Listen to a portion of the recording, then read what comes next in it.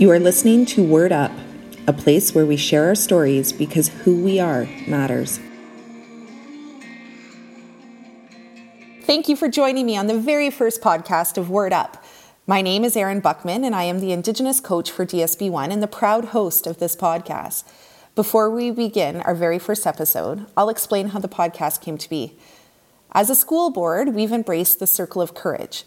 Among its many teachings is a focus on generosity, an idea that as we learn and develop skills as individuals, we also become responsible to share this with everyone in our circle. Indigenous communities have always known this. For example, if you're a young hunter, your responsibility is to share your meat with the elders in your community. This is the spirit of generosity, a fundamental understanding that you have a responsibility to share your skill, your knowledge, your empathy, and your story with others. So this podcast is an opportunity to honor that, especially now when we aren't face-to-face. It is a way for us to be with each other and talk and laugh and connect because who we are matters. So thank you for joining me in this. I look forward to learning and growing with you. On today's episode, we are starting in the center of our circle by talking with students. It is their experiences, ideas, and voice that will always guide us in what we do. Welcome to the very first podcast of Word Up. I'm very excited to be joined by some incredible guests today. And before I begin firing off questions, I'm wondering if you guys could take a minute and introduce yourselves. Miigwech Erin. Hi, everyone. My name is Lisa Ennis. I am the proud Indigenous System Lead for DSB1, also the proud Vice Principal of Timmins High and Vocational School this year. I am from Attawapiskat First Nation, born and raised on the beautiful island of Moose Factory, Ontario. Very excited to be here. So my name's Caitlin Julian. I'm a member from Matachewan First Nation, and I was the Indigenous Student Trustee for DSB1 last year, and I handed my position over to Jamal this year. So. Hi there. My name is Jamal Gagno. I am a member of Tequitagamo First Nation, and I proudly hold the Indigenous Student Trustee position for DSB1. Thank you. One of the reasons I wanted to start with you guys was that I saw it as a way to honor the Circle of Courage. And if you look at the Circle of Courage and you start in the East with the circle, we start in belonging. And I think that's a really important concept for us to talk about. And I'm wondering if you guys could share with me, what does that mean to you? What does that feeling of belonging mean for you as a student who identifies as Indigenous in schools in DSB1? So for me, just being in high school, belonging was a lot of just feeling like I could walk into the high school and just not feel out of place kind of thing. And for me, that was a lot of just getting involved and actually stepping out of my comfort zone and saying like, hey, this is something that I'm interested in. This is something that I want to work on. Belonging is something that you think of other people doing in other environments, making you feel welcome. It's something that you have to do as well. So it's also it's some work that you have to put in as well. So the way I look at belonging, like how Caitlin mentioned about like getting out of your comfort zone, and like initially I did that within DSB1 and within a Cole Secondary Cochrane High School, and it was a struggle. I like personally, I feel like I wasn't like looked as an Indigenous student or like an Aboriginal student or however you would mention it, because I'm mostly like French, like I'm Métis.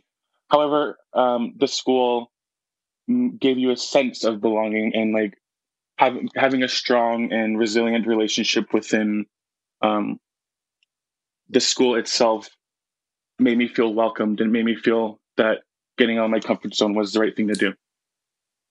Yeah. Thank you. Yeah, no, that's fantastic. And Lisa, is there anything you want to add in or any question that you would like to ask?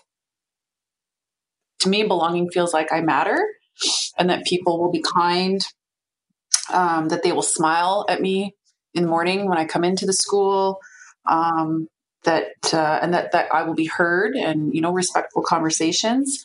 And so I just think when I hear the word belonging, I try and model that with everybody that I encounter every day. And I would hope that students see that and also model that moving forward. Yeah, and I'm really reflecting on the conversation we had with Senator Sinclair last night, and thinking a lot about that sense of hope And for me, when I think about belonging, I really feel like it's about students and staff feeling that there's something for them to look forward to, that they can contribute and help be a part of the whole. So I just can't stop thinking about a lot of the words that he shared. But what would a perfect day of school look like for you? So if you could design kind of a perfect school day, how would that look? So a perfect day at school for me. So initially in grade like 9 and 10, I wasn't in the best state. I was very, I had issues with my self-esteem. I wasn't getting involved as much as I am now. So speaking as a senior and as an Indigenous Student Trustee, I think that a perfect day at school for me is getting up in the morning, being thankful that I'm still here, and walking into school, having teachers welcome you, and feeling a sense of belonging. Thank you so much for your honesty too. And I'm just, before we move on to Caitlin, I'm just wondering what do you think it was that really helped you? If you're saying your grade 9 and 10 years were difficult, how did that change happen for you? So first, in grade 10, I attended my first sweat lodge with my grandfather, Howard Archibald, and he had helped me get through this hard state, and having his guidance to getting through success. And I'd always remember his words of wisdom is education is key to success. And I think those words inspired me to get up and to realize that life is precious and don't take it for granted, and make yourself significant. And my goal is to make myself significant like my grandfather. I'm sure he's very proud. Thank you for sharing that. And Caitlin, what would a perfect day of school look like for you? For me, my perfect day was kind of just having those supports that kind of held me accountable, and saying hey, you can do this kind of thing. And just showing me, telling me and showing me what they saw in me that I didn't always see in myself kind of thing. I think that was a huge, important part of my high school experience that really brought me to who I am today. Is there anything else that you would like to add, Lisa, from your lens? Well, from my lens, the perfect day of school is, again, welcoming, that sense of belonging and just being happy to see kids. Again, the perfect day of school for me would involve a little bit of ownership around the day in terms of how it's structured or the content, student voice. As a student, how much do I have? How much can I contribute? Am I allowed to contribute to how the day should look? Again, that shared model of what the day could look like. Usually it comes from just the teacher. But if there's some shared ownership about how the day could look like, I think many days would be perfect. Fantastic. And so I'm going to move into a little bit of a heavier conversation for us. And I'm just wondering, so we're talking about what the perfect day could look like. If you had the power to change something in our education system, what would that be? I would change the structure of credits and how each individual student, what they need for graduation requirements. It would be great to see a model where the requirements are based on strengths and interests for students coming into grade 9, and tailor education to meet their strengths and interests. For example, if I was a 14-year-old young male and I knew that I wanted to be a welder, I'm really struggling getting through some of the compulsories in grade 9 and 10. And I think that deters me from coming to school and being interested in school, and I might exhibit some behaviors. I think if we could overhaul the system, we would do almost a drop-down menu of courses based on student strengths and interests, and keeping in mind special education needs as well. Student, that would be perfection. Caitlin, what about you? If you could change one thing. I think I super agree with Lisa on that, because I'm currently working with a couple students at my job. I work in a daycare right now, but outside of that, I'm tutoring students that are in grade 9, grade 10, and I'm helping them to graduate and work towards graduating and stuff like that. And just seeing them struggle, just having the motivation to do their schoolwork, it seems overwhelming right now. But if you're able to be okay, you don't have as much as everyone else, it might make it a little bit more manageable for them. So I agree with that one a lot. Thank you. My next question is, if we experience some of our greatest growth from failure, why do you think that students are so afraid to fail? We know as educators, we know that students are afraid of taking those risks because they're afraid of failure. And actually, I should have answered my own question before, but for me, if I could change one thing about the education system, I would remove marks. I would love to have just a pass-fail. So whether or not you've achieved a certain standard, you've met the expectations or not, that would be my dream, because I feel like the marks put so much pressure on students and on teachers, to be honest. And I think allowing a little bit more freedom so that it wasn't such a competitive environment, that would be something I'd like to see. But in thinking about that now, why is it that students are so afraid of failure? And I don't just mean failure from a course. I mean afraid of trying something new or doing something differently. Can I answer that, Erin? If I think about that question, why are students so afraid to fail? I really think it ties into students. If you don't know where you're from, you don't know where you're going. And I really, really believe that many of our students still don't know where they're from. And I mean that on different levels, but that identity connection, that identity piece, deep down, really knowing who you are. And it was one of the points that Senator Sinclair touched on last night, but not knowing where you come from, you don't know where you're going. And I am, the older I get, the more I work with students, I just, that sense of identity and connecting with culture, that's what's going to make it. That's what's going to get us ahead. That's what's going to give students the confidence to take risks, to do new things, to not shy away from leadership positions or voicing a concern in a school, in a class, if they feel they're being wronged. Right now, we have students that are terrified of teachers. They won't, and awesome teachers, fantastic teachers that go the extra mile for kids all the time. But kids, no, I can't talk to them. And it's like, holy moly, and great that we have ISAs and support people in place to help our kids. But I always come around to that piece of that identity piece. And we have a lot of work to do in that area. I agree. I always think things are rooted in identity and rooted in that confidence and that feeling of worth.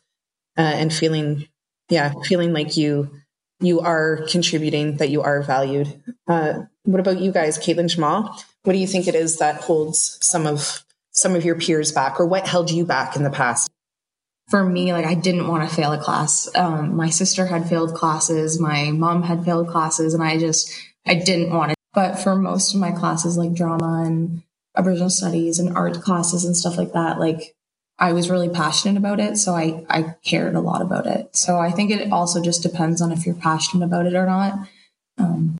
Okay, so speaking in a perspective of me being in grade 10, I had low self-esteem and all that, and I think students, I was afraid to fail, not only because of suffering from feelings of anxiety, but I had that feeling I didn't like, but now I'm okay. But I experienced the constant struggle from stress and the fear of failure due to the pressure from the school, if that makes any sense. Yeah, no, and I think you're not alone. I think that that pressure and that stress is very real for a lot of our students, and some of it's positive. I mean, learning to navigate those feelings isn't necessarily a bad thing, but I think you're right that a lot of students do feel added pressure. My last question is for you to think about grade 9 students. So you can think about yourself in grade 9, or you can think about the students you know who are in grade 9. And what's one piece of advice that you would give to students who are entering? I would say like to just keep pushing yourself. Like there's going to be days that are hard. And those are the days where you have to kind of just push through it the most and keep going. Taking a break doesn't always mean that you're having like you're weak, right? Like there's so many times where you're going to have to just go take 10 minutes and cry your little heart out and scream it out and just say, yeah, this life sucks, but you got to pick yourself back up and go back at whatever you were doing and then just keep on going. And at the end of the day, you just got to be like, Kate, tomorrow's a fresh start. My piece of advice for a grade 9 student is accept the words of wisdom from your peers, your family, your elders. And well, my mom, my first day of grade 9, I was going from a 100 student school, Aileen, right, to like a bigger school. And my first day, I'm not going to lie, I did cry. And I called my mom and I said, Mom, I can't do this. I hate it here. And this may not be like the words of advice you'd want, but like it kind of helped me. The exact words my mom said were, well, get used to it. You need education. And she hung up on me. And then I continued on with my day, and I was reluctant on that. I did what she said, and look where I am now, and I thank her for that. Oh, I love that story. I love that story. I want to meet your mom. I love that. And Lisa, piece of advice for grade 9s. Piece of advice for grade 9s, put the phone away. Really investigate what cell phones do to your growing brain and your sleep patterns, and that connect with real people, spend time outside, play games, play sports. We're still kids. We all want to be active and have fun outside, and there's nothing wrong with that. Don't be in a rush to grow up too quickly. But find something that you enjoy doing and do it every single day, preferably with not a phone, preferably something physical outside, but we got to put the phones away. We have to connect with each other and spend time with each other face to face. That's my piece of advice for grade 9s today. I want to thank you guys so much for joining me in this conversation. So thinking of our listeners, we're setting them up for a fantastic weekend. I'm going to ask each of you to give me something that you think we should share with others. So if I said to you, Lisa, what's one book you recommend everybody read? From the Ashes by Jessie Thistle. Awesome. Caitlin, what's one song you think we should all listen to, or a band? Jingle Bells. Jingle Bells, perfect. And Jamal, what is one food that you think we should all have this weekend? I don't know, pizza. Pizza! Perfect. Recipe for a great weekend. I'm eating pizza, reading From the Ashes, and listening to Jingle Bells. So thank you guys so much. Truly appreciate it. And I hope you have a fantastic day. That was episode 1 of our new podcast. I'd like to thank Caitlin Julian, Jamal Gagno, and Lisa Innes for their honesty and time today. I'd also really like to thank the artist William Prince for allowing us to use his music in this podcast. Join us next week when Mr. Power and his student Abby from Timmins High help me to interview the award-winning and inspirational author of From the Ashes, Jessie Thistle. Until then, fists down, but word up. Wisdom be under every stone you turn. Let truth be key to freedom and bind you to the path that holds